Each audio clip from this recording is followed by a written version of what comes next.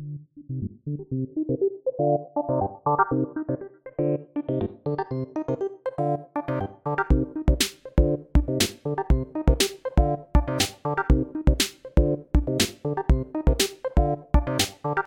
everybody, welcome back to the Combat Chain. I'm your host, Patrick Shaw. With me, as always, is Adam Philipchuk. Adam, how are you doing today?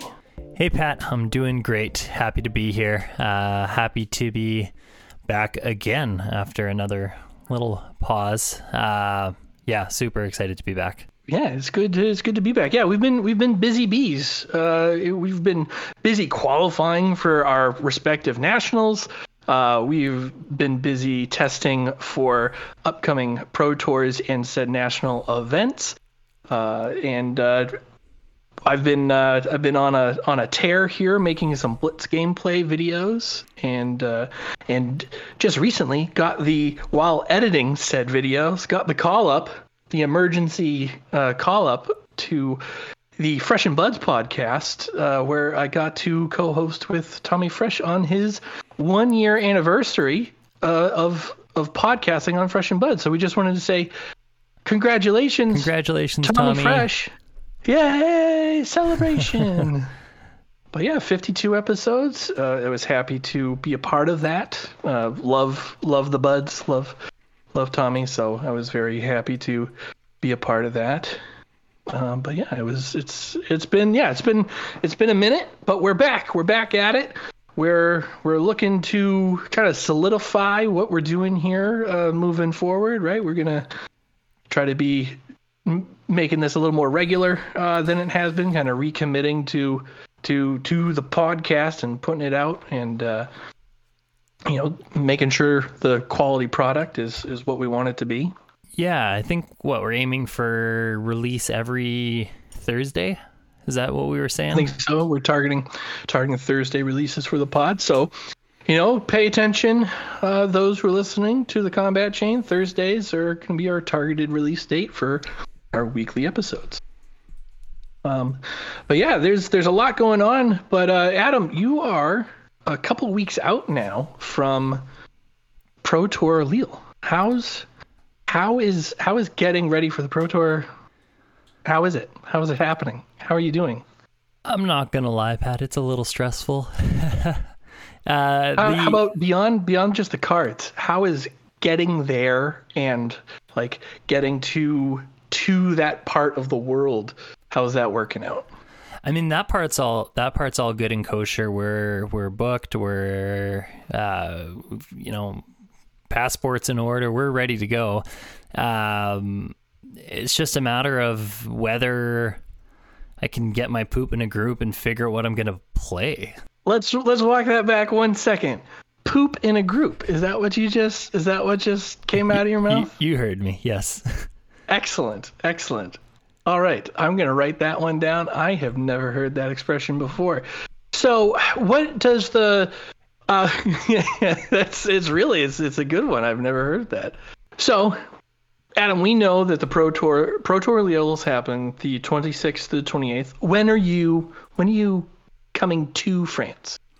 We are flying out. So we fly out on the 23rd. Technically land in France the morning of the 24th in Paris. Now, I'm sure that there is that does leave us a little time for some sightseeing and some contemplation and some last minute prep. But we do know that the structure of this Pro Tour is going to be 3 rounds starting on Friday, with 3 rounds of Uprising Draft, followed by 4 rounds of Classic Constructed, with the cut to day 2 being X4 or better. Now, how has your drafting been in Uprising Draft? It's been not bad. I got the RTN win on draft there. So something seemed to be going right for me. I've been trying to get in as many drafts as I can, just to have a good feel for the set and have a good feel for what the right signals are for each hero.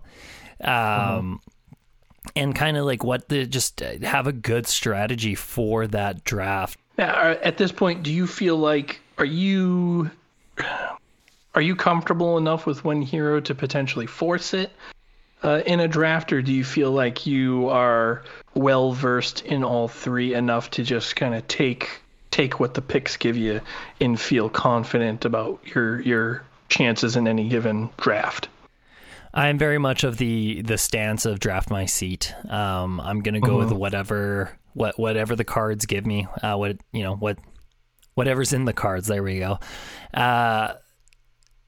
Yeah, I have no problem ending up on either hero. My fear is just having the right support for that hero. Now, is there a card in any of these classes that are like you would love to have 5 of if they come your way? Ooh, I mean, yeah, there's definitely for each hero some of those. Trying to think of a. I guess you can't go wrong with like a red, like 5 red Ronin Renegades. Yeah, I mean, like 5, it's easy, but yeah. But so like on Dromai, like is there like Rake the Embers? Like, do you want 5 of those, or do you want like 2 of those only? Because they do, like, there's a ceiling there with your ashes. I mean, it depends on how much other ash generation you have in the deck. Like Sweeping Blow, for example. I'll take as many of those as I can get. Guy is, because it's like, it's such a simple, the red is pitch or pay 1, come in for 3, make an ash go again. Turns on your dragons, gives you ash. Like it's not a phantasm card. Like it just does everything that Dromai needs. Iyslander, on the other hand, I mean, I do like the Aether Ice Veins. Whether I'll go all in on like wanting 3+ of any of them is tough to say because it's expensive. Maybe the blue one, I'll take a few copies of it because I can, if I draw into a bunch of them, I can pitch it, but it doesn't fuse, and it doesn't trigger the frostbite effect on Iyslander. So it's when it's good, it's really good. I feel like Ice Eternals one I would take a few copies of. Yeah, that seems like a good one. Yeah, I know. There's like a few. Iyslander seems like it's super particular too. Yeah, like if you had like a blue is Aether Ice Vein, like a blue Aether Ice Vein. Is that something you'd be like, yeah? It's not like it's not like a pack 1 pick 1. Love it. What is your ideal pack 1 pick 1? Sash. If you had Sash. Yeah. And that would just put you right into either Dromai or Phi, or do you have is that slotted specifically for like one or the other for you? No, I'll take Sash in either Phi or Dromai. And the catch with pack 1 pick 1 is just because you got that card doesn't mean that that's going to be your seat. You could pack 1 pick 1 snap pick a Sash of Sandakai and end up in Iyslander.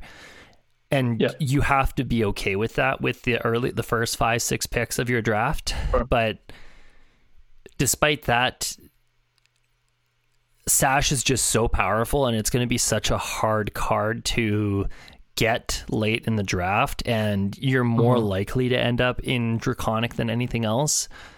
So Sash is Sash is just a powerhouse of a card.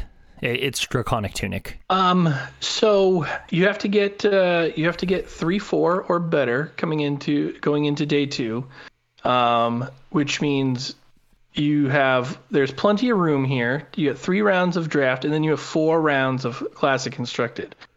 So do you think your odds are better of going 3-0 in draft or 4-0 in CC? I'm definitely going to try to go 3-0 on the draft side. That's where I'm pushing. How do you feel about CC right now? Not good. Do you think that the meta itself is healthy, and the picks are just difficult because there's no more there's no 90-10 winner matchup that is also good against the field, or is it something else? Yeah, I do think from what I've seen so far, it's a fairly balanced field. Is Prism gatekeeping things to some extent? Yes. But some of that I think is necessary. Like you phase out Prism at this current point in the meta. I think Bravo becomes hard contestant for best deck. And that maybe becomes like alarmingly so. At least right now with Prism in there, like it gives other decks, it stifles some decks, but your Wizards and things like that, it's a harder match for them. Warrior has a harder match. But it allows things to not go rampage. Do you think it would be Guardians in general, or do you think Bravo overtakes Oldhim as like best Guardian in the format? I think it's more likely to see Bravo on top. I think to some extent, just Fatigue's not fun to play. So and that's what Oldhim does at his best is Fatigue. That's what he's built for. He's built to be an iron wall.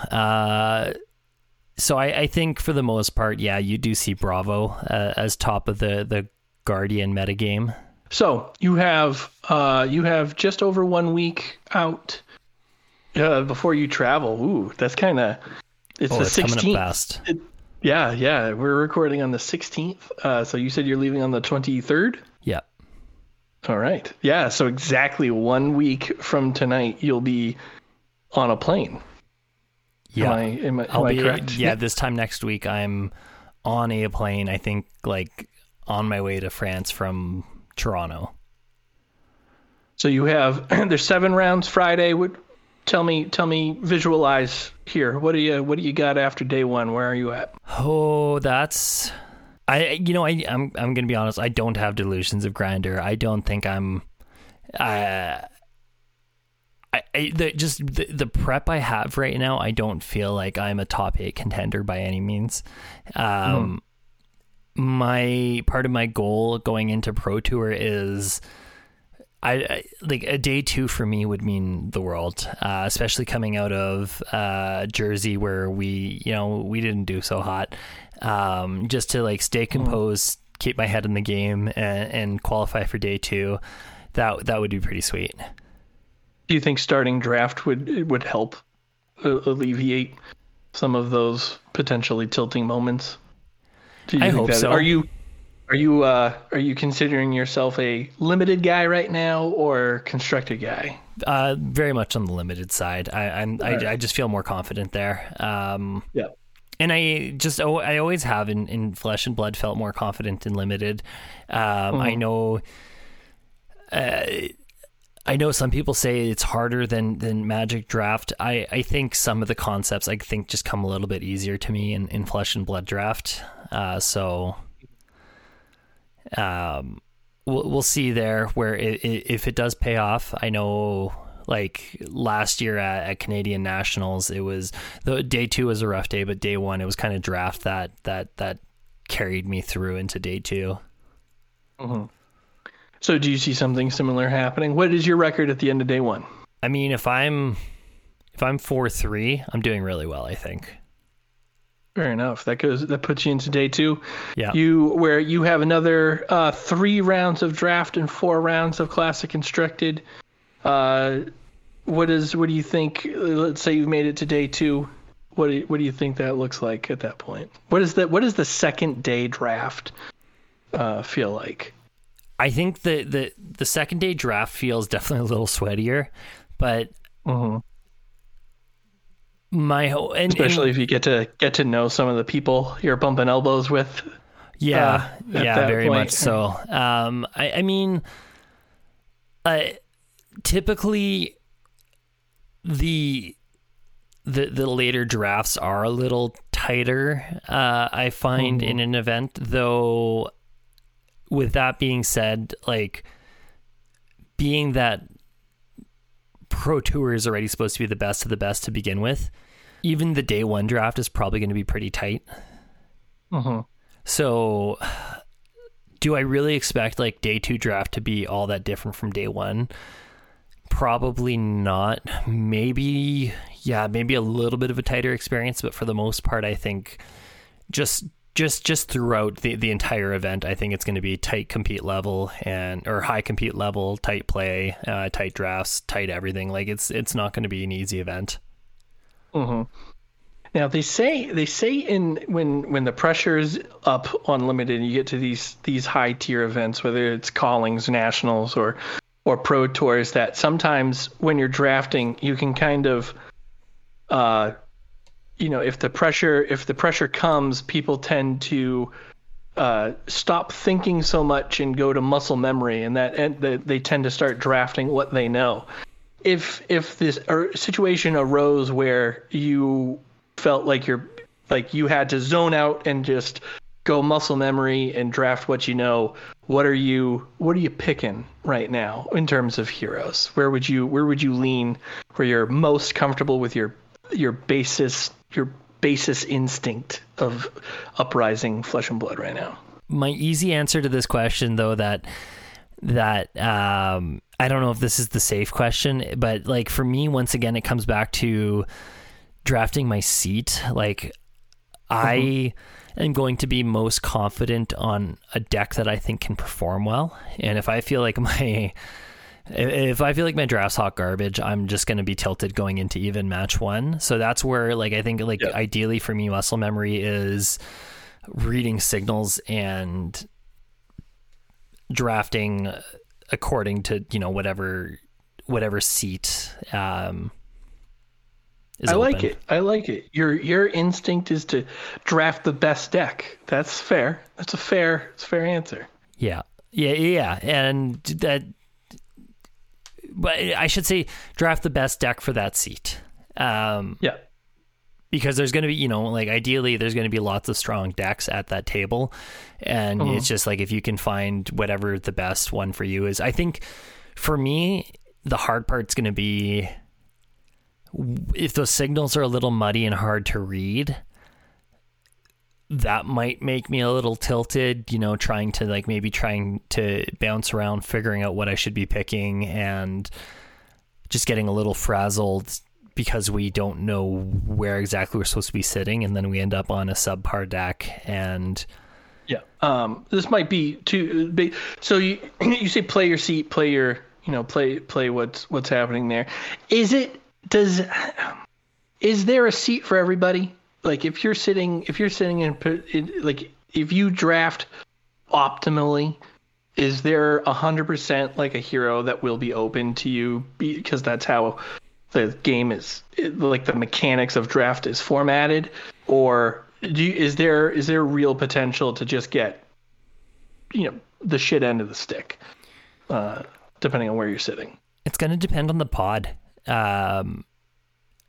Some people are akin to hate drafting, others aren't. Some people are really good at reading signals, and they know when they can make a pick that's like when there's nothing good for them in that pack, but there's maybe a strong thing for something else. They can, pick those things off and try to have the stronger deck than anybody else in comparison. So it's going to depend on really who's in the pod and what everybody's individual draft strategies is.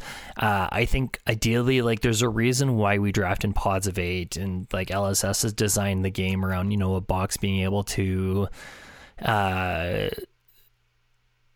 feed an entire draft pod, support. There we go. That's a better word. Support an entire draft pod.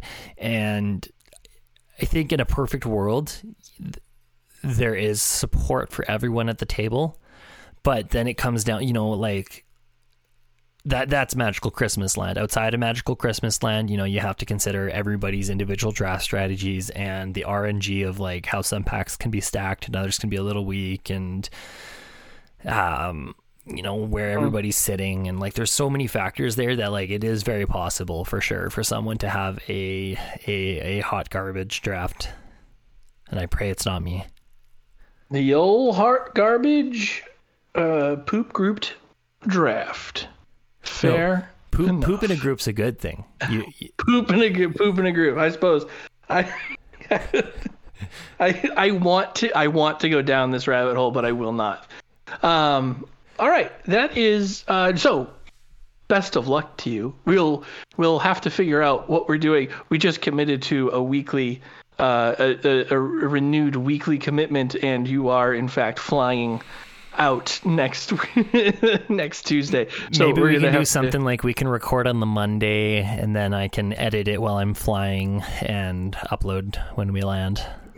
We will make it work. We'll make something happen. We'll stick to this commitment. We'll make it happen. Excellent. All right, let's move on to the news. 3 pieces of news happening this week. This weekend we wrapped up This week we wrapped up Battle Hardened Portland, a classic constructed Battle Hardened event that featured not 1, not 2, not 3, maybe 3. 1, 2, 3. It did in fact feature 3 prisms in the top 8, and also a Viserai, a Dash, a Bravo Showstopper, an Oldhim, and a Dromai Ash Artist. And wouldn't you know it, when all the marbles were on the line and all the stars aligned for Prism to finally get over the top on Living Legend points, Viserai comes in and takes first place. This is like Starvo all over again. First place went to Dexter Canright on Viserai Rune Blood, winning the whole thing. But yeah, 3 Prism players in the top 8 couldn't quite do it. But very, very exciting. Did you happen to catch any of the Battle Hardened? Unfortunately, I missed this one. There was a few very spicy. So it was streamed on Twitch by the Attack Action pod guys. They did the play-by-play. So Isaac, Colin, and Taylor, they had done the previous Battle Hardened at LA. They did Battle Hardened LA not too long ago. So same group, same setup. Remote this time. They were not in person, but they were catching the stream. Friend of the combat chain, Yuki Lee Bender, was on stream playing Viserai. Unfortunately, that match ended in a draw against Dromai Ash Artist. It was a very interesting match that went to time there. But I want to bring up that the second round match featured on stream. On one side was Prism, Sculptor of Light. On the other side was KO, Berserker Runt. I did hear about the KO. Both decks 1-0 going into the second round.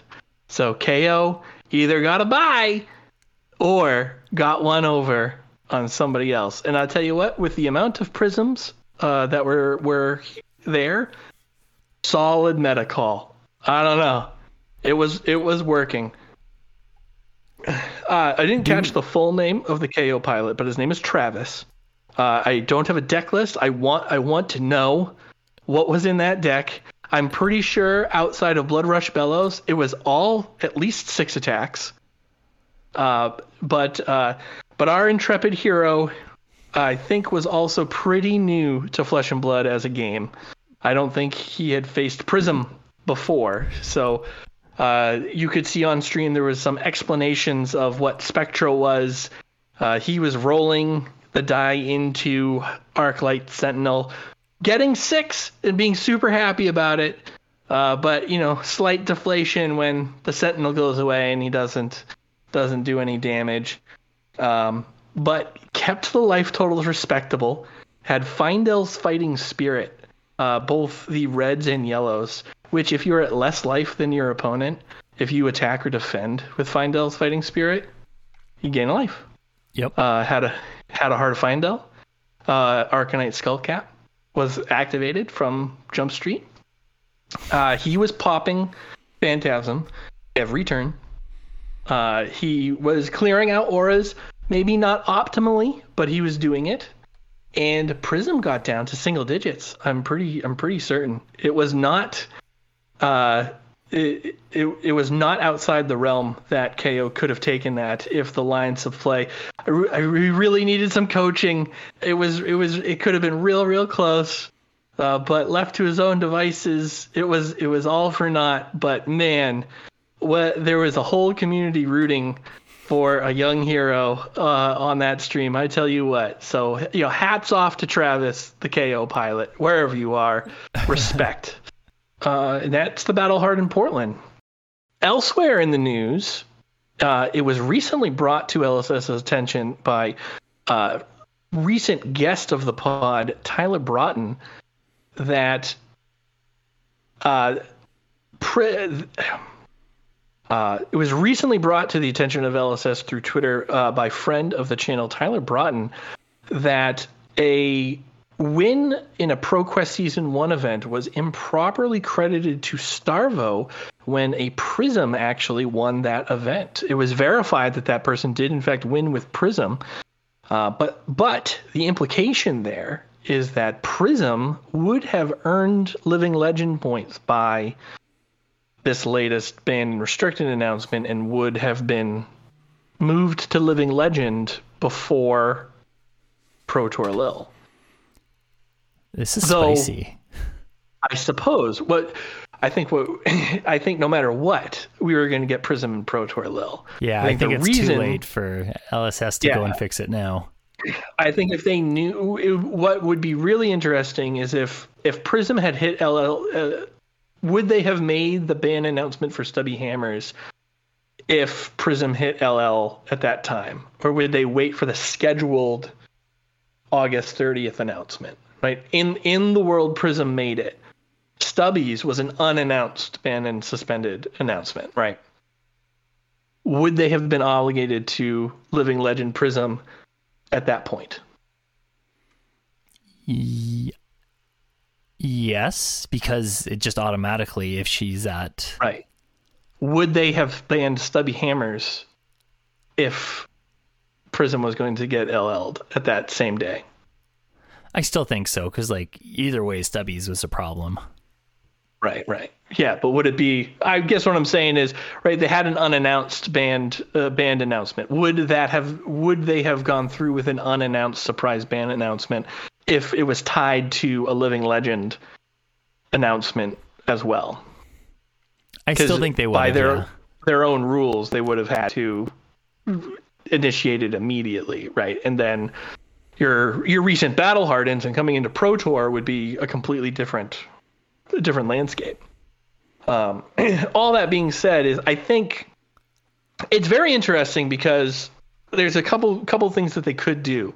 The fact that it happened in the first place is interesting in itself. And there's always going to be room for error, but when you get to, there's 998 Living Legend points. We're missing 2 points.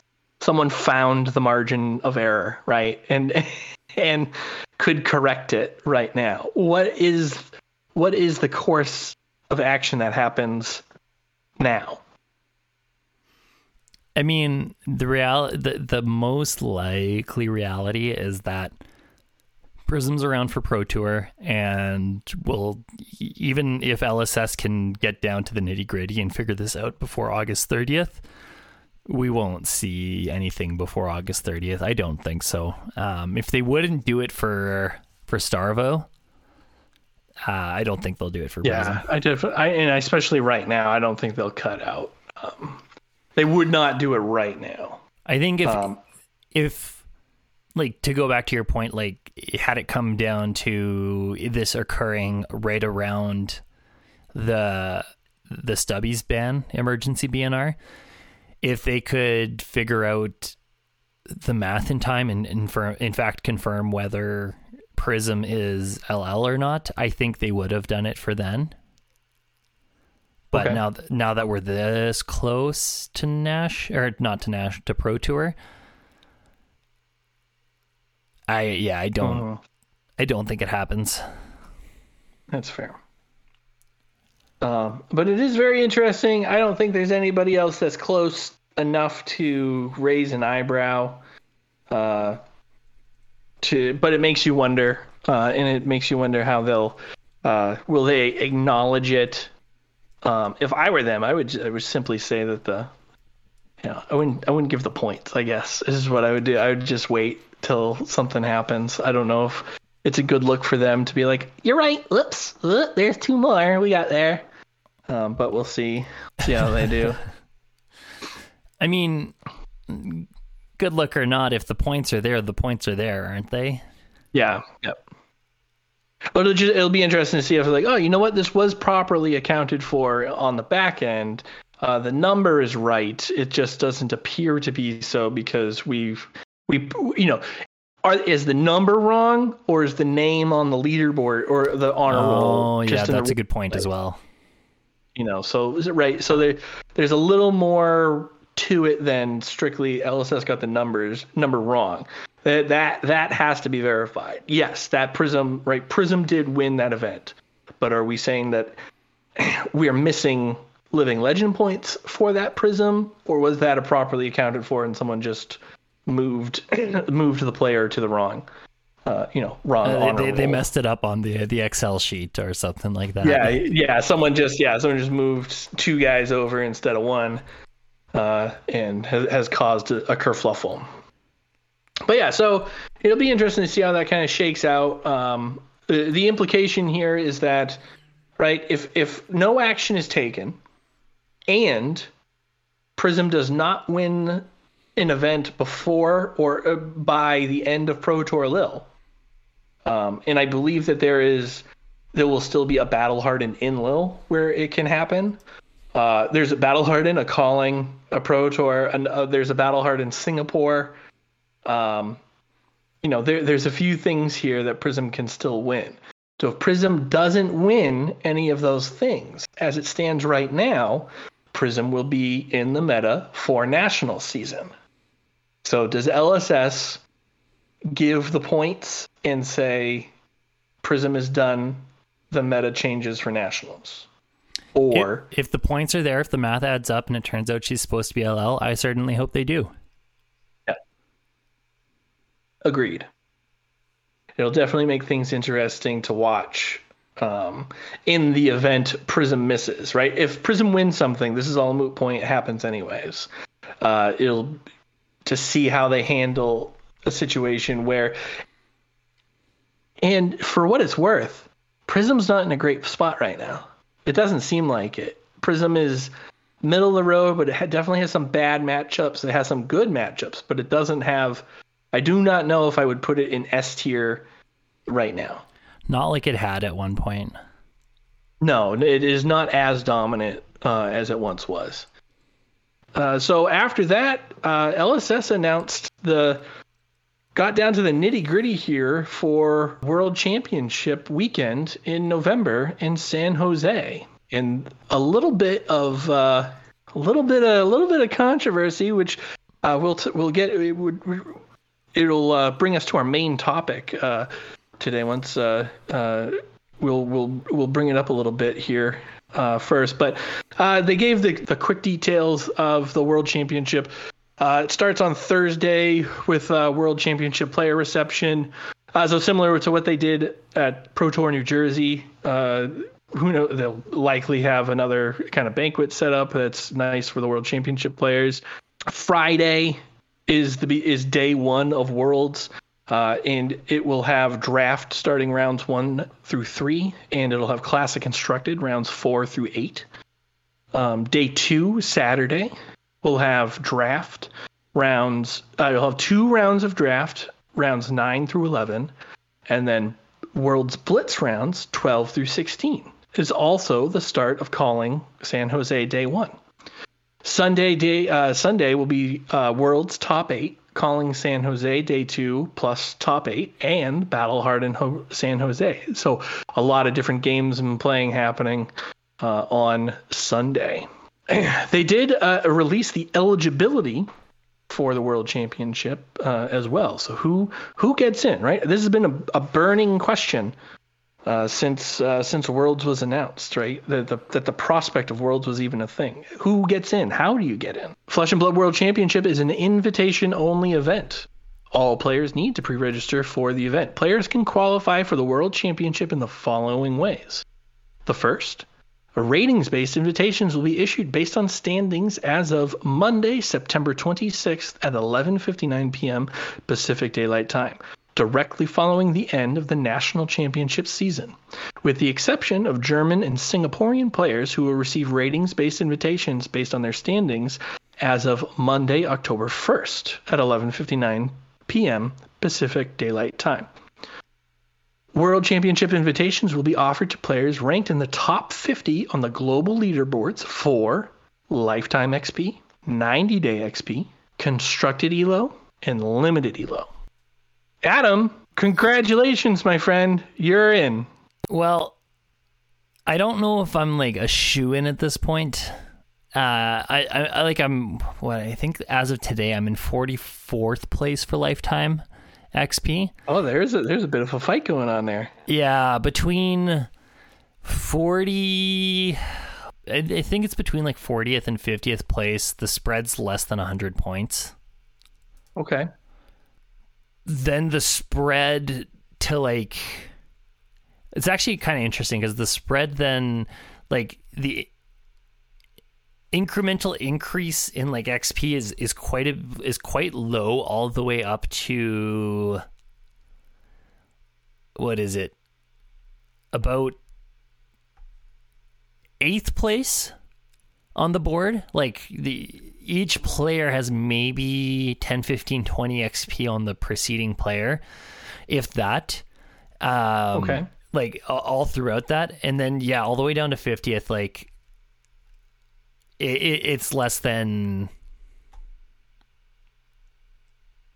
100 points. Yeah, it's tight. So we're grinding hard right now. I'm grinding hard right now to try to ensure that invite. I would very much like to attend the first Worlds. Sure, you get there. I mean, I feel like especially Lifetime XP is more about the body of work than anything else. And as long as you're continuing just doing the things that you do, and you're maintaining your status there.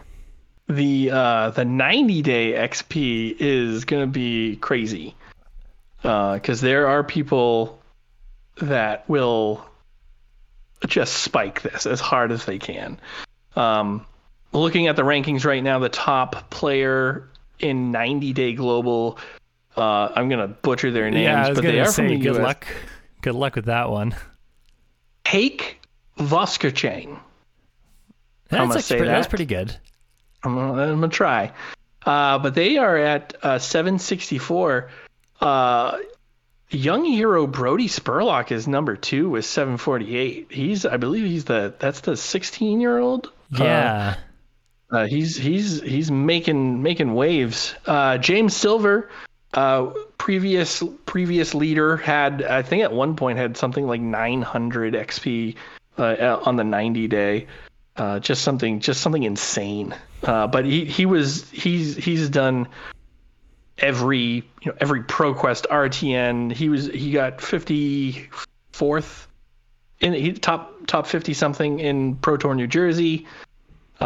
He's very prolific. He's in the New England area. So I see his results firsthand a lot of the time. Matt W, friend of the channel. Matt W is number 4. But they are, I'm not going to read down the whole list. I just got distracted by those names.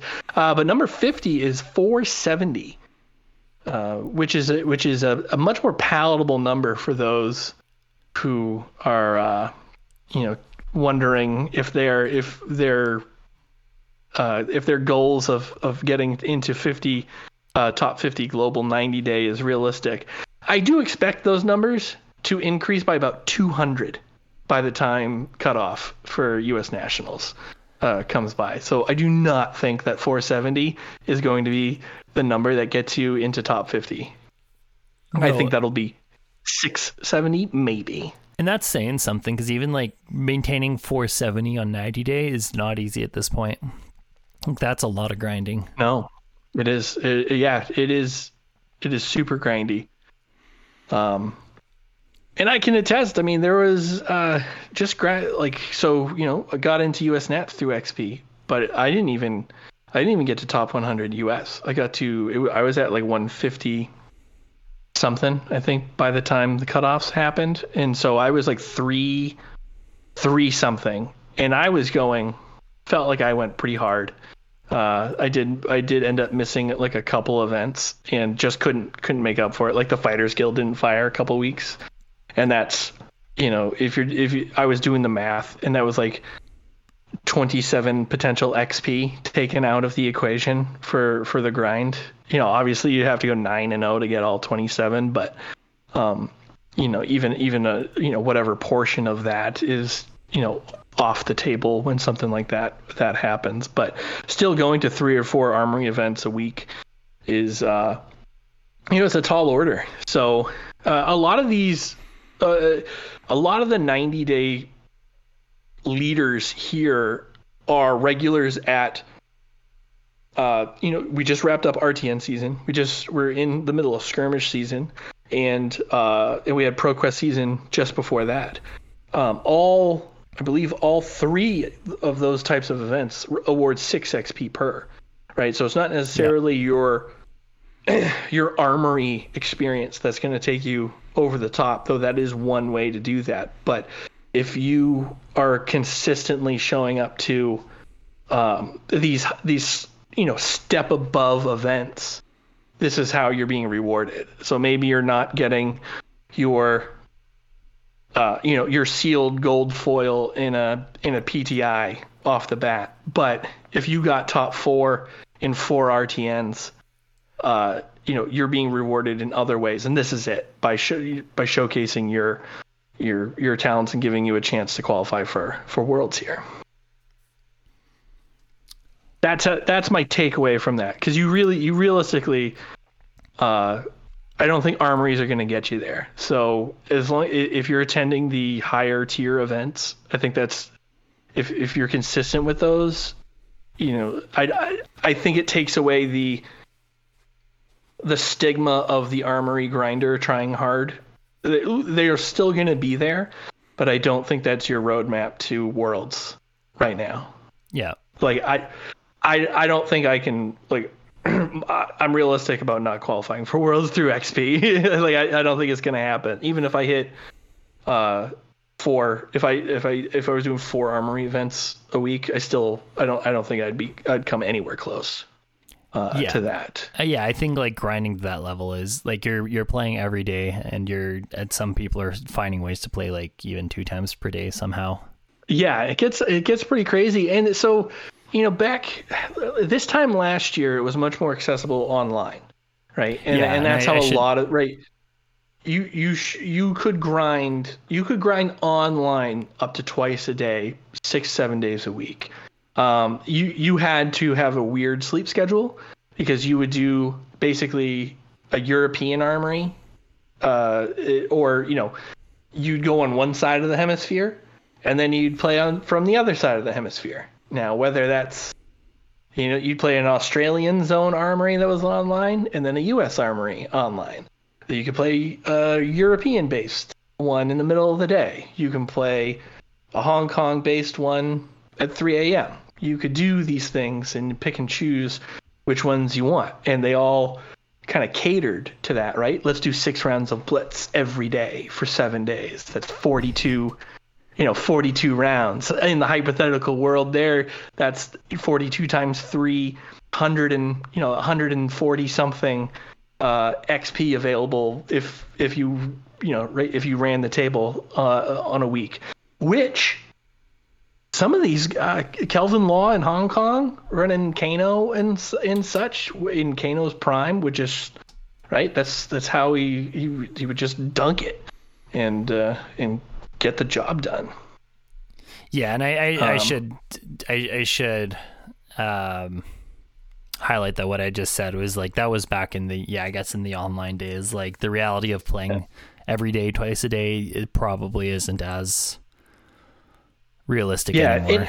And it's definitely something I think people need to consider. Like the grind, the grind that people disliked and have griped about, right? That you hear a bunch of high level competitors saying that XP and grinding these things aren't the good way to do that. It's not possible. It's just not. It's not there anymore. So, in order to get up there, you still have to put in. You have to consistently show up, but you also have to do. You have to do the extra. You have to go to these bigger events and still succeed. Yeah. And I think that's realistically the only way you're getting up top here. And I think that's shown if you look at the names in the global. I think it shows that because you have Yuki is 43, Xiao Fang is 44, Namvo 38, Alex Vor 33, Florin Christian Login 29, Matt Dilks 19. Pat Weiss is 16. So like these are big names and competitors that are going to these bigger events anyways, and doing and putting up respectable numbers. That's how they're getting there. All right, continuing on. So that's your XP, and now constructed ELO and limited ELO. Hey everybody, your ELO matters. So if you're top 50 constructed or limited ELO, you're in. You've got your you'll get your qualification, and I think that's basically you have Pro Tour Lille really to solidify your spots, and then Nationals falls within as well. Yeah, but is it rated at a similar level? Nationals is a 32K. Don't do this to me. How does that compare to Pro Tour? Pro Tour is 64K. So like the weight of the ELO at Pro Tour is double what it is at Nationals. Fair enough. But the ELO from Nationals is still pretty. It's weighted pretty heavily. That is substantial. Yeah. But you only have at this point, realistically, ELO wise, you have a Pro Tour. You may have some battle hardens, but those are lesser than the Nationals, I believe, and then Nationals. So you only have 2, maybe 3 max events before Worlds is what I'm getting at to qualify there. Yes. So, again, that there's people that are regulars at these high level events that will get what they've earned through consistent good performance. You likely already have to be close to somewhere in there in order to. I don't know how the rating system works. We know this, but I don't know how far down you can be. Like if you were at 0 and just Spike Pro Tour Lille, which is a mixed format Pro Tour as well. Like I don't know if you can get to top 10 from nowhere if you win Pro Tour Lille. It would be nice if you could, I guess, but realistically, could you? That's a question I can't answer either because we're right. That's very curious. That involves like math, like all this complex math, and like terrible. I don't want to do that. I would venture a guess that like if you were somehow in like last place on ELO, even spiking. Well, I don't know. Because that, like, I would for example, feel better if it was all classic constructed. I think if it was a single format, maybe if it was at the max. Like for me, dropping 4 games at Pro Tour Jersey, I lost 100 ELO. Which I don't know if that's a lot of significant. ELO. Yeah. Okay. All right. And when you consider that like everybody starts at like 1,500. And then if we look at the top of let's go look at the top of the constructed leaderboard. We see, the spread 1850. Pablo Pintor's at 1850. He's number 1. Makes sense. Won the Pro Tour. So spiking, he won 350 ELO off of spiking Pro Tour. Gross. That's actually less than I thought it would be. But I guess 1850 from 1500? I guess not. Why is it going to start at 1,500? That's just like, that's the even number everybody starts at. Killing me with these. And I would imagine that Pablo Pintor's elo was probably fairly close to 1,500 prior to. Sure. But yeah, but that's baseline, right? Yeah. Oh, it's just interesting. It's like I don't, did he win? Was he at baseline? Did he actually win less than, because he was? I don't know where he was beforehand. I'd have to. I don't know if we can even do that kind of research there. But maybe only Pablo and LSS can tell us that. Yeah, fair enough. But those are, so ELO, top 50 ELO in Constructed and Limited are ways you will be eligible to get a ratings-based invite into Worlds. Alternatively, you can redeem a PTI, not Pro Tour Lille invitation, right? PTI. So you have to win a Battle Hardened, get a top 8, top 32 in a calling or Pro Tour. And you can also be gifted a PTI. And I think they're running for about $1,000. Is that the going right now? I believe so. I still don't know how I feel about that. I am okay with someone with an extra PTI making it worth something to them. I think that's fine. And if someone wants to buy into a Pro Tour one time, and I've gotten some pretty good justifications from some people. Like, if the one example that I got is if you have a member of a competitive team that is like the one person that didn't get an invite and everybody else qualified, and for one reason or another it either just didn't happen or wasn't there, but they trust in the quality player that they are, they could potentially transfer a PTI to them to give them, to give that person a chance at the Pro Tour. That's it's hallmarky noble cause, but stuff like that does happen, and it makes sense. I don't think there's going to be some grifter in a trench coat walking into Pro Tour Lille going, I got my PTI right here, and throw fake Rolex sleeves down and counterfeit cards and things of that nature, and all of a sudden he's top 8. I don't think that's gonna happen. No. And for our main topic tonight is on day 2, the formats that will be played in the World Championships. Uprising Draft will be played for 2 rounds, 9 through 11, and then Blitz Constructed will be played rounds 12 through 16. The last 5 rounds of Swiss will be played through Blitz, and potentially your top 8 decided in a format that is very polarizing in the community as of late, with a lot of people saying that Blitz should not be considered a competitive format, and that it is not okay to be having to play Blitz in such a high level event as World. And we're going to talk about Blitz and how or if it fits in Worlds. What do you say? Like, my immediate knee-jerk reaction is to say yes, it does belong.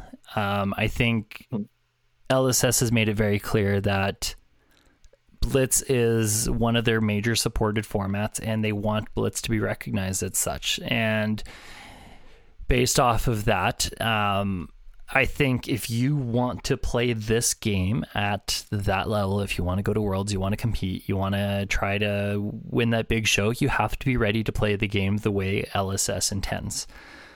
LSS wants you to be a well-rounded player. They want you to be good at Limited. They want you to be good at Constructed. They want you to be good at all the facets of Constructed, all the facets of Limited. Like, they don't want somebody to just show up and be a one-trick pony and be able to win. So yeah, no, I think on the surface, Blitz in Worlds is fine. Now, I think the one thing, the caveat to all that is, what work is LSS putting in to make Blitz worthy to be a competitive format? And the reason I'm highlighting this way is we've seen in the past little bit that some of LSS's testing parameters aren't necessarily as balanced as we would necessarily like them to be. The big example is, coming out of Jersey Pro Tour Jersey, when James White confirmed that Starvo was tested amongst Seeds Chain and Unarired Plunder Run Briar. I want to be in that meta, by the way. If I could, I would love to be just a fly on that wall and play some of those games. Well, hey, you know what? Side note, we could totally do some video series. Yeah. Yep, I'm down for that. So with that being said, Starvo got then released in a world where all of his Nemesi? Is it Nemesi for sure? I don't know. It might be. We're going with Nemesi, the plural of Nemesis. Or is it just Nemesis? I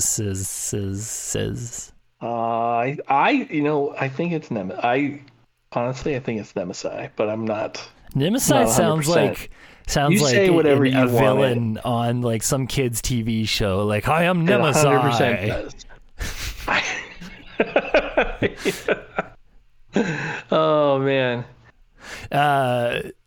Yeah, so I guess my question for LSS, if they're going to push Blitz this hard, is what are they doing to ensure that their testing moving forward is going to be ironclad for Blitz?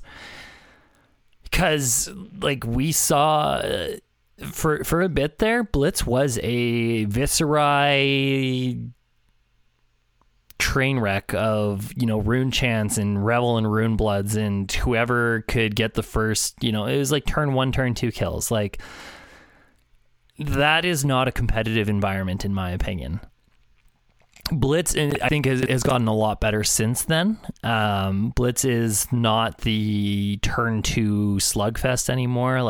We are seeing games go to turn 3, 4, 5 again. You still get an aggro matchup that goes to turn 3 maybe, but it's not everybody's on that deck, and there are ways to play around it now. I think Blitz does require you to approach it from a different standpoint than Constructed does, and that's fine. And if that's if at the end of the day that's what people's gripe is that they just can't pick up Blitz and play it the same way they play Constructed, then that gripe is invalid.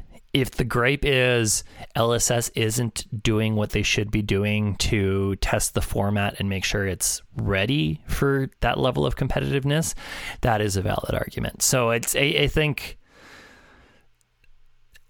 LSS just has to in turn kind of prove to us that every format that they intend to be competitive is going to be balanced within its respects. So there's been a lot of different perspectives in terms of what that might mean. I've seen a few. So it does seem like if you go to the highest levels of competitor, you get to some of these CC purists, right? The ones who will say outright, they'll play a skirmish and ask, what do I play? I am putting no effort into Blitz. It is not a real format. I am just going to throw down 40 cards and scoff at people who take this seriously, right? You get those people out there. Now, what is the stigma behind Blitz? Why don't CC competitors like it? There is, in a high-level Blitz game, there is no room for error whatsoever. In CC, you have a little bit of wiggle room. You have 40 life, and even at this point, 40 life isn't what it used to be with some of the aggro decks we're seeing in Blitz or in CC now. So, Blitz is just, there's no room for error. But then beyond that, there is an element where Blitz has been very, like, for as long as I've played this game, I've heard people argue that Blitz is just coin flippy, and sometimes you get aggroed out of a match that you had no agency in. And I think that in part is people's gripe. Mm-hmm. But I don't know. I disagree that, like, I mean, don't get me wrong. Yes, Blitz, you only have 20 life. You're playing with the same cards at the same power level as they are in CC. Sure, you only have 2 copies instead of 3, but it's still the same power level. Like, if you can string, like, for example, Viscerai is not in Blitz anymore, but to look at, you know, if you could string together a Mordred into Revel turn, that's like their entire, you know, your opponent's entire life total. Yeah, absolutely, right. Viscerai and Blitz, and admittedly, it was a problem, right? So Viscerai and Blitz could turn 0, deal 30 plus damage to you in a turn, right? With 20 plus of that being unblockable, or, you know, it'd be arcane damage. And between your equipment and cards in hand, right, you may have 16-ish, right, block. So if you're at 35 plus, and they block all 16, and you're still coming through with another, you know, right, 20 on top of that, that's game over, and you didn't do anything. Which is in fact problematic, right? We don't want games to go that fast. But to your point that you had made a couple minutes ago, right? There are people who, right? How are they approaching Blitz in general? If they're approaching it with this with a mindset of if I can't go 6 turns and pitch stack, right, it's not real to me. I think that's kind of that might be what's leading them down this path of Blitz is not great. Blitz is fast. I think Blitz is meant to be fast on purpose. It's called Blitz.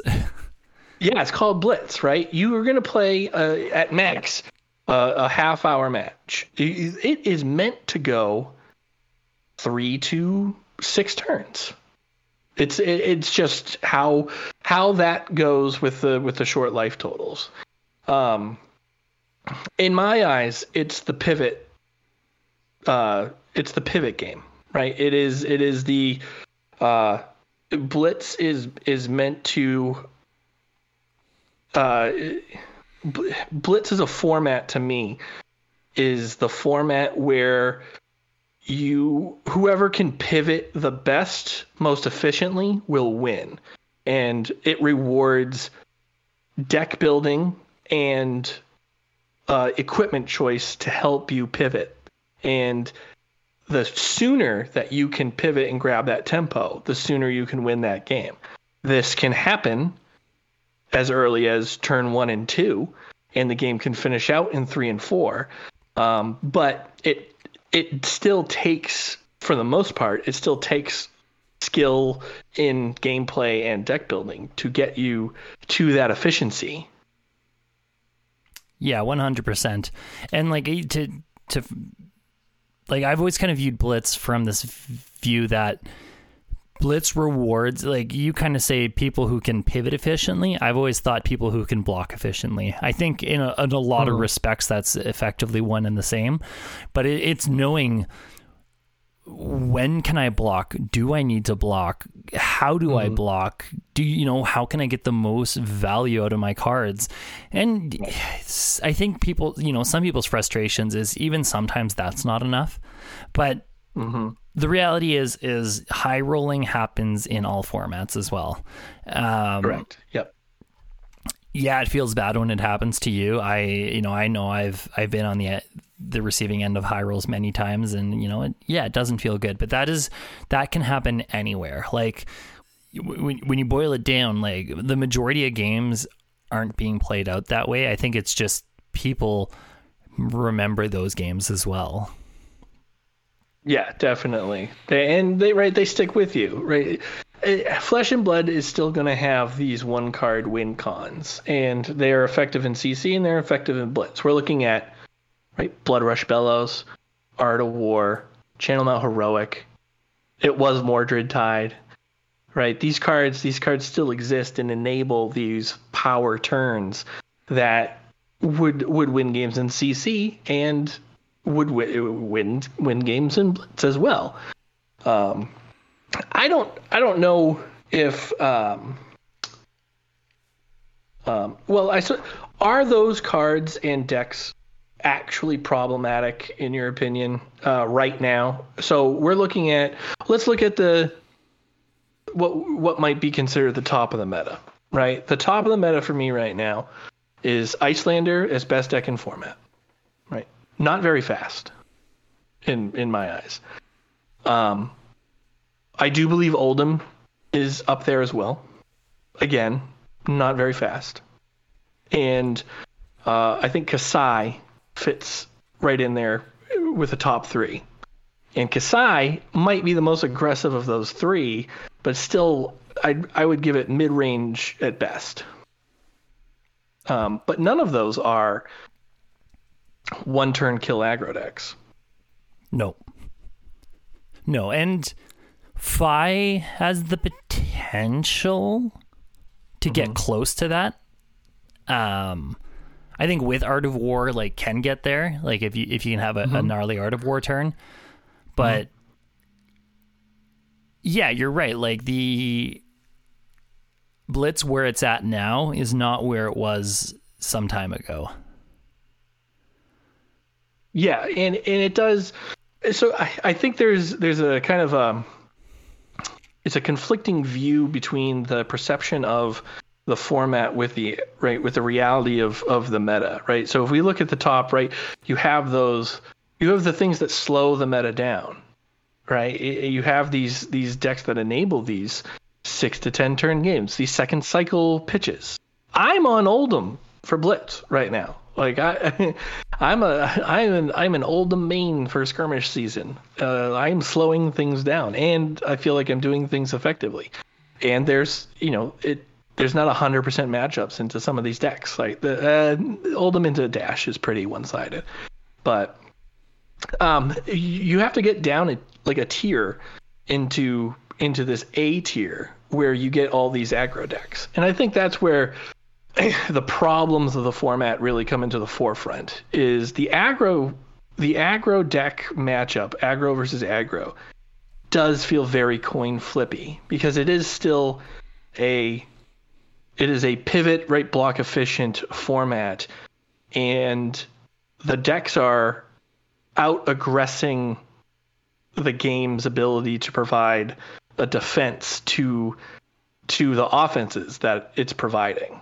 And we can use Fi as an example here. In fact, we can go back to our own video of Fi versus Dash to see the potential speed, the small margin of error, and perhaps the problematic nature that some of the people are complaining about be showcased in that video, right? Where we have Dash versus Fi, two similarly tiered aggressive decks.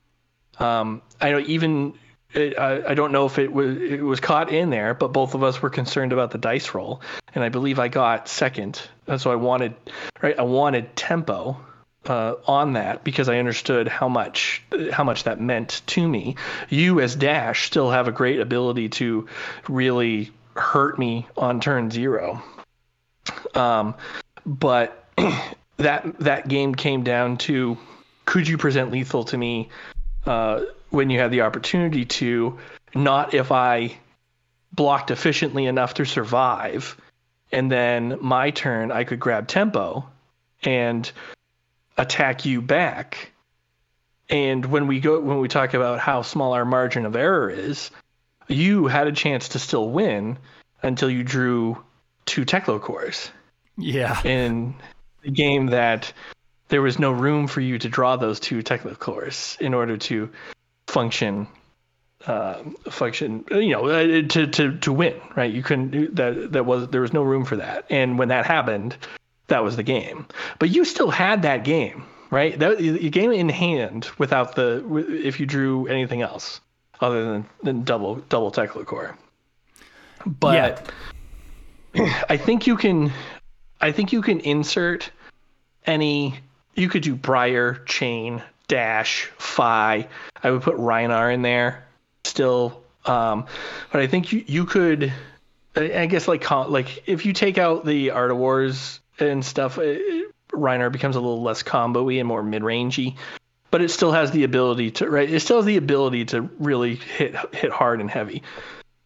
And that's kind of the point, right? Is that A tier, they call it's coin flippy because whoever wins the dice roll is going to choose to go second because they can get tempo first, and we can deal 20 plus damage a turn, even on a 4-card hand, without a bunch of setup, and that will force you to block with not only your equipment but cards in hand. If you are forced to block with cards in hand, there's not enough time in the game to get back in most circumstances. Yeah, and that's a problem.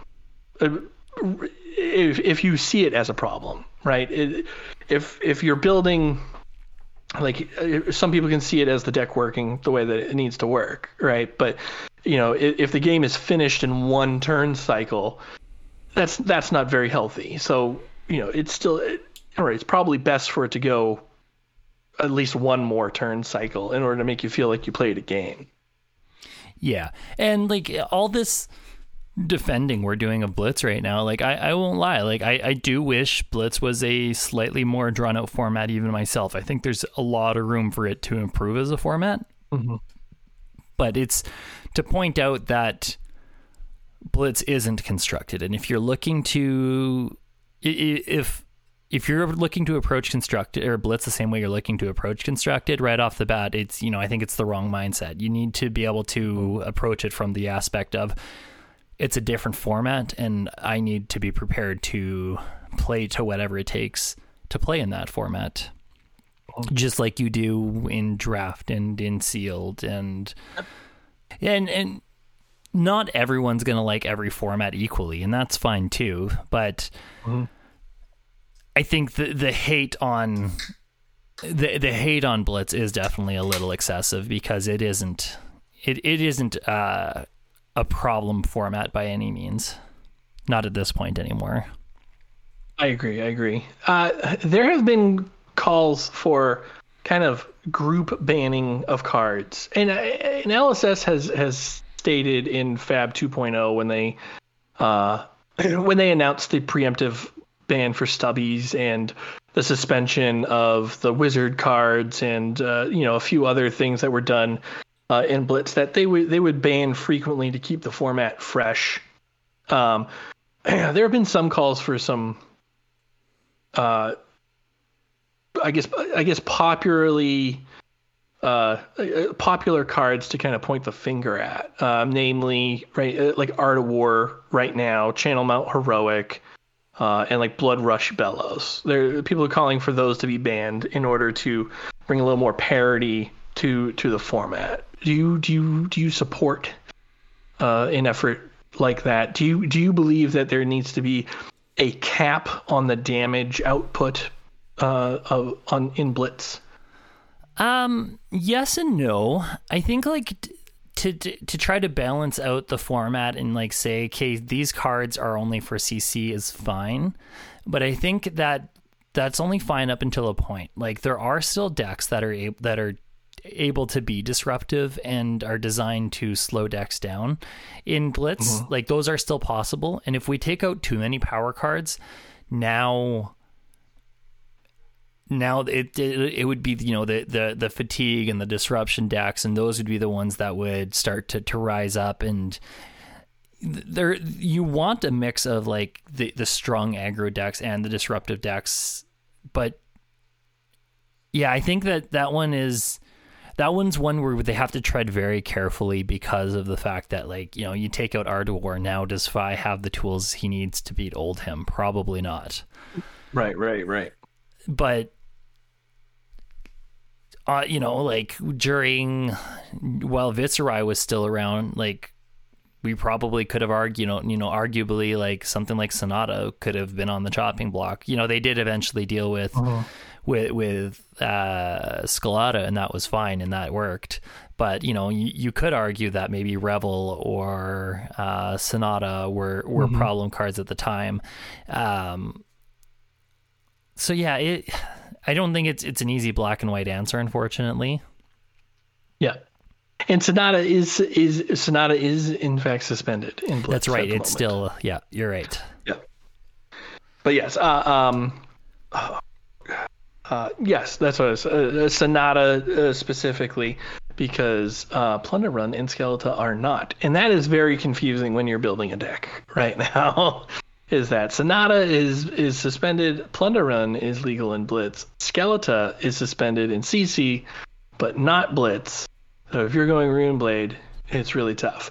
So would you consider, like, is Fi or Channel Mount Heroic Briar, are those decks, A, are they problematic for the format, and B, would you feel confident in winning a competitive event with either of those decks at the moment?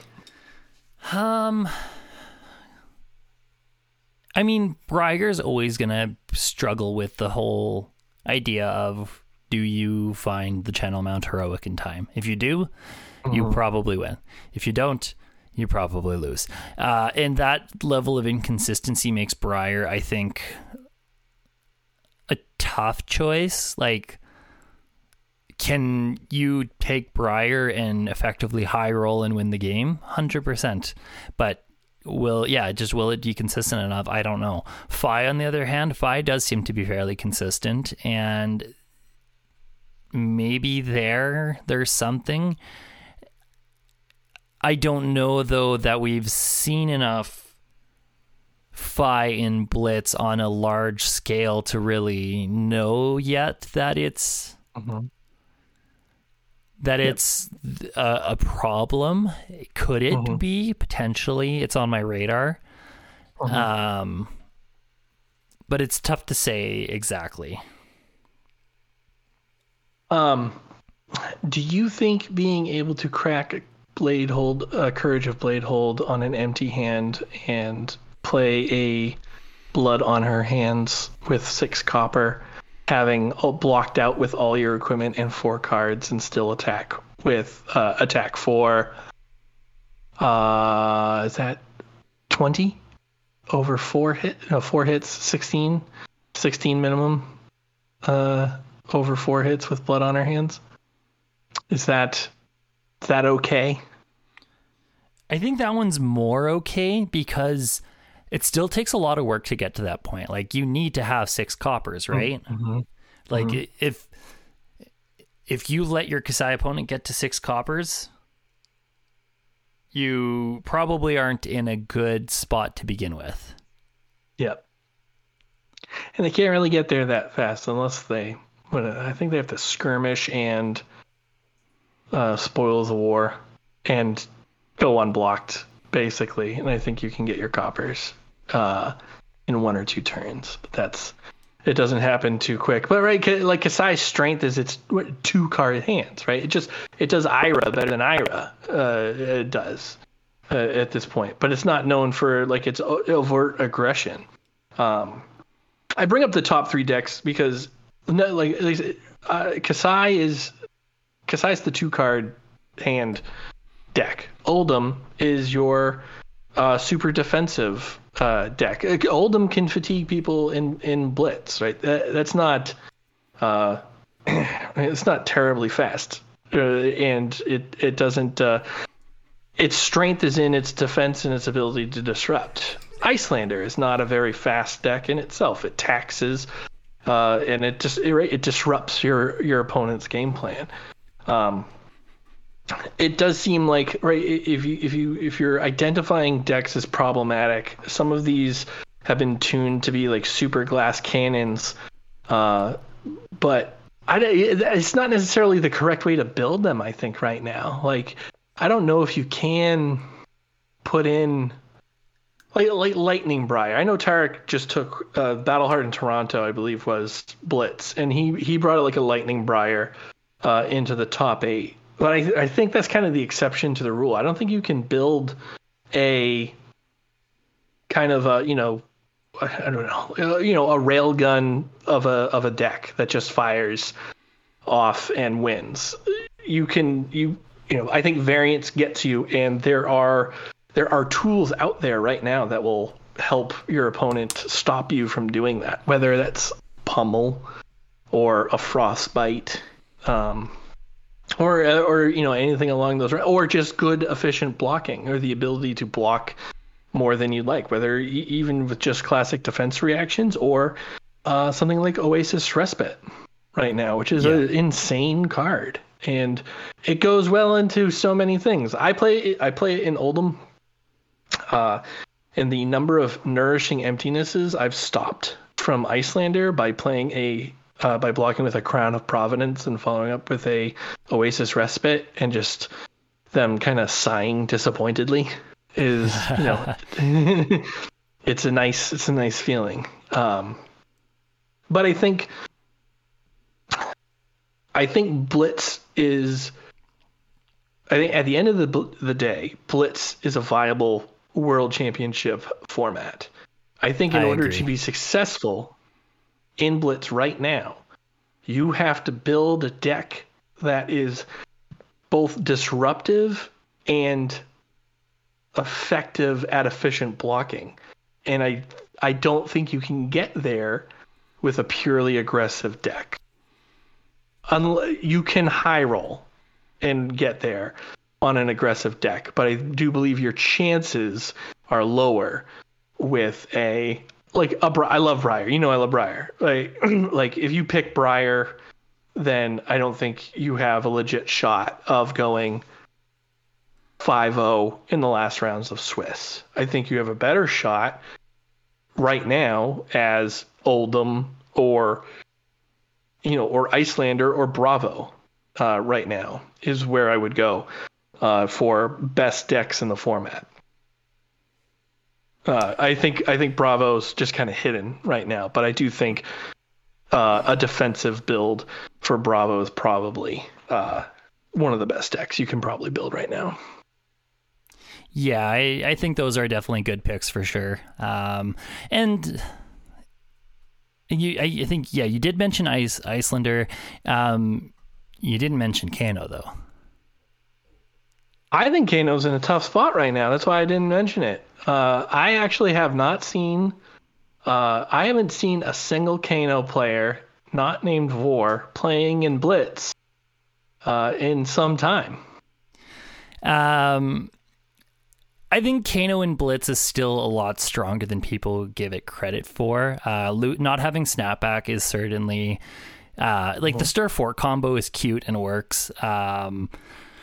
But Snapback, I think, was probably the bigger thing. But like right now with having access to Wildfire, it's a one-trick pony way to get the job done. But I think between just the might that Kano kind of always has to begin with any skilled pilots, and then on top of that having Wildfire as your fallback, I think Kano still is low-key a good deck, but it comes down to the pilot. That's the thing with Kano. Kano even more so than Iyslander.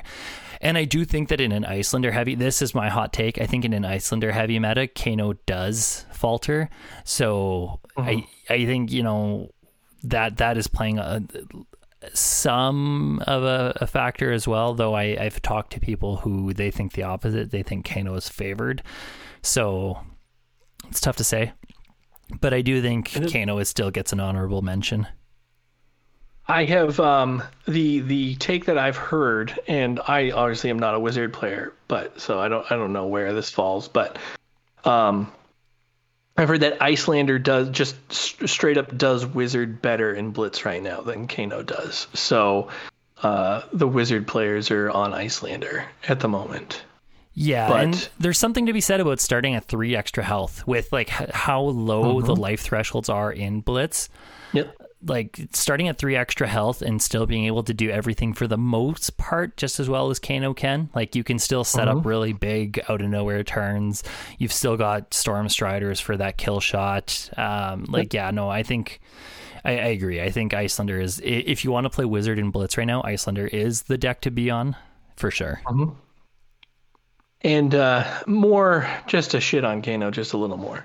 I think Iyslander, blue heavy, has AB4, I think, in the Wizard matchup.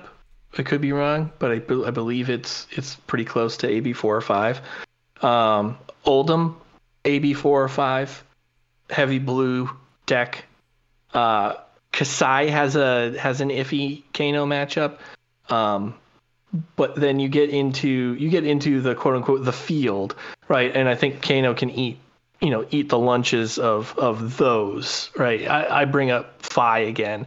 Fi runs maybe 10 blues and can Arcane Barrier 3, but it's not great, and you really don't want to. But it doesn't necessarily stop.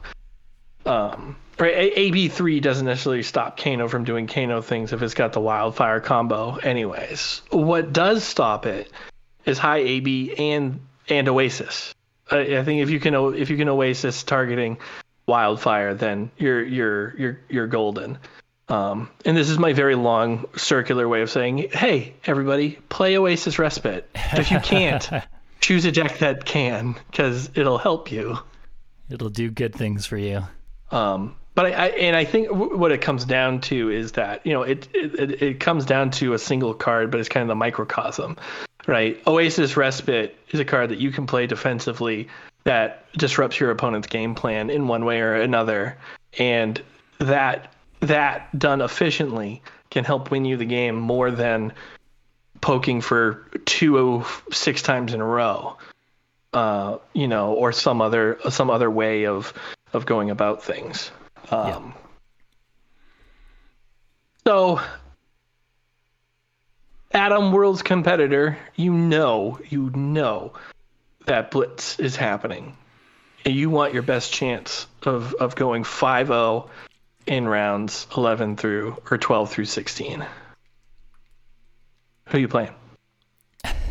Iyslander, probably. Yeah, right. I think you gotta. To play Wizard at Worlds, that to me that sounds like a jolly good time. That'd be a feather in the cap. Yeah. I've chosen, so I'm on Oldhim because I have found that its matchup into aggro is good. I can beat Fi, but it's Fi. I'm on the fence too because I kind of feel bad about Fi. I'm all in on Fi and Constructed. We know that. I was all in on Fi, but I knew that Oldhim was a problem for Fi, so I started practicing with Oldhim, and it turns out Oldhim's really good into a lot of things. In fact, I would argue everything except Kasai. And it has a bad matchup into Kasai. So if I can dodge her, I feel really good about my other matchups, and that's including Iyslander. I can go AB4 with the Frost Hammer and feel very good about my chances against Iyslander. I still have to play Disciplined, and there's still a chance that she can get over the top on me if she gets multiple Frost Hexes out early enough. But if I can be disruptive and not overextend myself and just clear out the Frostbites or Arcane Barrier when they break in damaging me, then I'm in a pretty good spot. And the deck is built around the ability to pitch right through these arcane effects. So I can block out, right? I can fatigue players. I can do a lot of things, and I can still disrupt players with Oakenold. I go 2 second cycle. I can out fatigue Turtley, Pyras, and things like that. So I feel really good on Oldhim. If I were in Worlds, I would likely play Oldhim. Yeah, and I think Oldhim's a great choice for Worlds as well. All right. Well, I think think that covers our bases on the card talk. Let's talk about things that aren't card related. What are you up to these days, Adam? What do you do when you're not fleshing and blooding? You mean there's something more to life than flesh and blood? Heaven forbid. I mean, my big thing lately, other than flesh and blood, has been Blood Bowl. I've been jamming games of Blood Bowl 2 on the Xbox, and that keeps me going. It's a video game? Okay. Well, it's a board game at its core, but then the board game has been adapted into a video game, which the video game plays entirely like the board game, just on a digital platform. So like, okay. You can, like, one of the really cool things about Blood Bowl is like the whole team management aspect. Like you take on the role of a coach, but also kind of a general manager 2-in-1. And you participate in a league, and you like through. We call that franchise mode in the Madden world. Yeah, exactly. Like the entire game takes place within franchise mode, and you have a treasury that you use to like make acquisitions, and you fire players. Like there's so much to the game outside of just like being on the pitch, moving the guy, is making tackles, trying to score touchdowns, and the pitch. Yeah, it's not the gridiron; it's the pitch. All right. This blasphemous game. Oh, the first thing you have to accept with Blood Bowl is like it is 100% a satire of American football. Oh, okay. All right. But it does it in the best possible. Well, I'll have to keep, like, next time I see Blood Bowl on sale on Steam for like $5, I'll get you to buy it and we can play a game. All right. Down for that. But yeah, so the digital version just does a good job of like drawing you into like all the league management and that kind of stuff. So I've been really enjoying that lately. And always we're always working on some musical stuff here or there. I've been enjoying picking up the guitar lately and jamming out some metal guitar riffs and just seeing what I can come up with. And of course, being the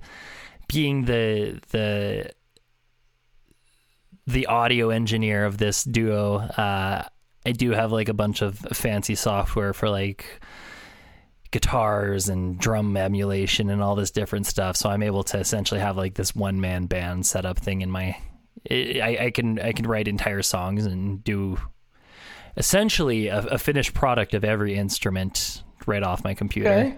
All right. I like that. I don't know if I shared this with you. I don't have a musical bone in my body, but I have audio engineering is actually in the family. It's a kind of a small world. I think my brother is got his degree in music engineering at a college in Boston, but he has his own recording studio in his house, full of professional level gear and all that stuff. I don't touch it, but I can appreciate what you do from an outsider's perspective, an admirer's perspective. I'll say that. What have you been up to lately, Pat? Oh, Actually, I started getting into this TV show. You may have heard of it, Stranger Things. Okay. Like, how far into it are you? I am 5 episodes into season 1. Oh, okay. I really enjoyed season 1 of Stranger Things. Like season 1 is. I've got questions. Got a lot of questions. Yeah, and from like one of the things that I don't want to say anything that ruins Stranger Things for you. Like not from like a plot, like a spoiler standpoint, but from like just like I remember when I first watched season 1 of Stranger Things, and like there was a lot of like, oh, this is really interesting and different, and what's going to happen next. And I will say that the show does become a little more predictable as it goes on into later seasons. But despite that, like I think season 4 is the most current season. My partner and I, we watched season 4, and even after like all our gripes were said and done, we're still now going, I wonder what's going to happen in season 5. And like there's some excitement for it still, like even after everything's said and done. So like the show has gumption to keep you coming back. It's good. It's good. It does. It checks a lot of boxes for me. So I was basically bullied by my wife and kid. My wife binged it straight up in like a couple weeks, and I was getting ready for I was grinding and practicing Flesh and Blood games, and she started it, and she's like, "Sit down and watch." I was like, "Nah." And then she got a couple episodes in. I was like, now I can't watch it with you. I don't know what's happening, so I can't watch it now because it'll be spoiled. So I'll just wait till you're done. But now that time has come, so now I'm watching it. No, it's very interesting. Yeah, no, it's for what it's worth. It's a good show, and there's like they have a cool concept for sure. And like I said, season 1 was like awesome. I loved season 1 of Stranger Things. I don't know what it is. I don't like Matt Modine like as a person. So I seeing him as the Dr. Brenner. I forget what his actual name is in the show, but the doctor of Hawkins Laboratory, the white-haired guy. Yeah.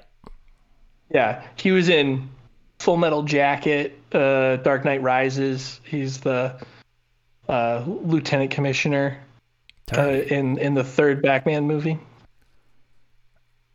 Christopher Nolan's Batman trilogy. Yeah. I'm trying to. I don't even.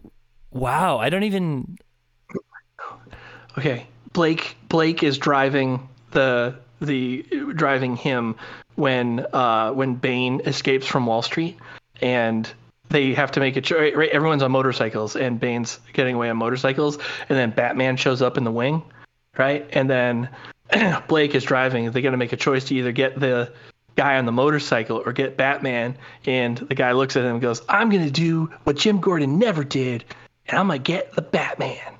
That's Matt Modine. Right. Same dude. Yeah. Okay. I completely missed on that.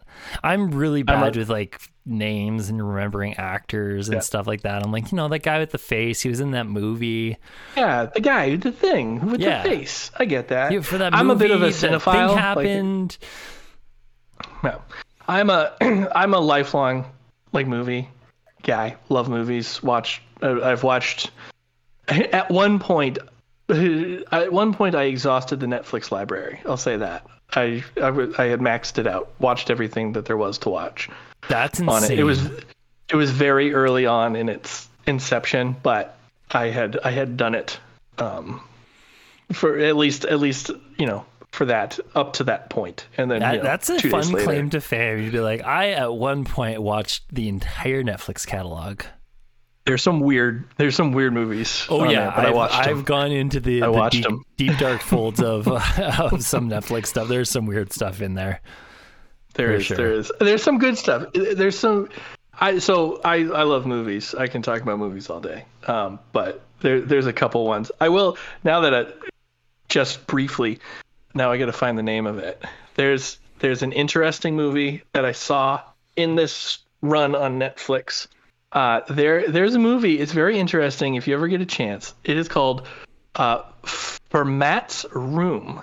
I believe it's Spanish, but I could be wrong. I'm not that great, so I apologize to the filmmaker if you are not, in fact, Spanish. But 4 mathematicians are invited to solve an enigma. Once there, they're locked in a mechanically shrinking room and given 1 minute to solve each puzzle via cell phone while also figuring out why they're there. So very much like like Clue style invite into a mysterious mansion. Everyone's brought into a room that the host comes out, introduces themselves under false pretenses, leaves. Everyone's locked in like the main library, and then the walls start coming in. And while the walls are coming in, they realize they're all genius mathematicians, and there's math-related life and death puzzles, and the room gets smaller, and it's really fascinating. It's a good one. It was made in 2007 for Matt's Room, foreign like language math thriller. Saw, but like but meets made a from beautiful your mind. Yeah, made by your high school algebra teacher. Yeah, exactly. That's funny. But yeah, that's interesting. So give that a shot on Netflix. I don't know if it's still on Netflix, but it was at the time. Well, here's the thing: that you have American Netflix. You have good Netflix.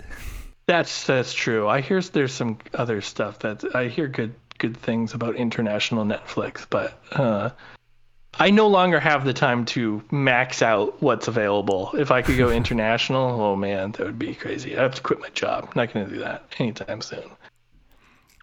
Gotta the podcasting career's got to take off a little. Yeah. Before I start doing that. All right. That is enough of humanizing ourselves. I think that will do it for this episode. We do have to do the plugs, so make sure you find us on YouTube at The Combat Chain on YouTube. Be sure to like, subscribe, and hit the bell notification to make sure you see when the podcast episodes and various videos come up on YouTube. You can stream the podcast anywhere you stream your audio podcasts and any of those platforms. You can find us on Twitter. You can find us at The Combat Chain. You can find myself at Pat Smashgood, and you can find Adam at Fomtoolery TCG. Before we close it out, do we hit him with the new I don't know what you want to call it. You want to the new bop. You want to bring it home with some stank. Stank, is that what we're gonna call it? It makes me want to go. It makes me make this sound. That's a good thing, I'm told, in music. When you go, I got a face. People know the face that I'm gonna make when I do. I'm all crinkly. It's like I smelt something bad, but also heard something real good. And being on the other side of the video cam, like the face, the sound all together, I'm a little unsettled, but I'm glad. Oh man. Okay. All right. Here we go. Oh, it sounds familiar, doesn't it? But it's a little. Oh, we got some. Oh, it's good stuff. Oh. See? Oh, you can feel that. You want to turn the bass up to like 11, and then the boom. I'm telling you what, I'm gonna make this my ringtone. I want to make this my alarm when I wake up in the morning. I want boom. Oh, and there's a little change there. We're going on a journey, everybody. We're going on a journey, a funk journey, a jazz journey. What do you call this? What do you call? What is this genre? I believe this is trap. Like at its core, trap. It's like a form of electro dance music, EDM. I'm trapped in the funk. Is what I am. That sounds like. Oh, tone change.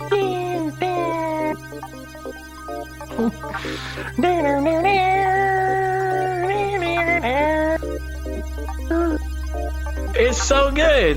This is going on a journey. This is walking through the Mordor music right now. All right, Pat. All right. Okay. Until next week, we're closing the combat chain. Nice.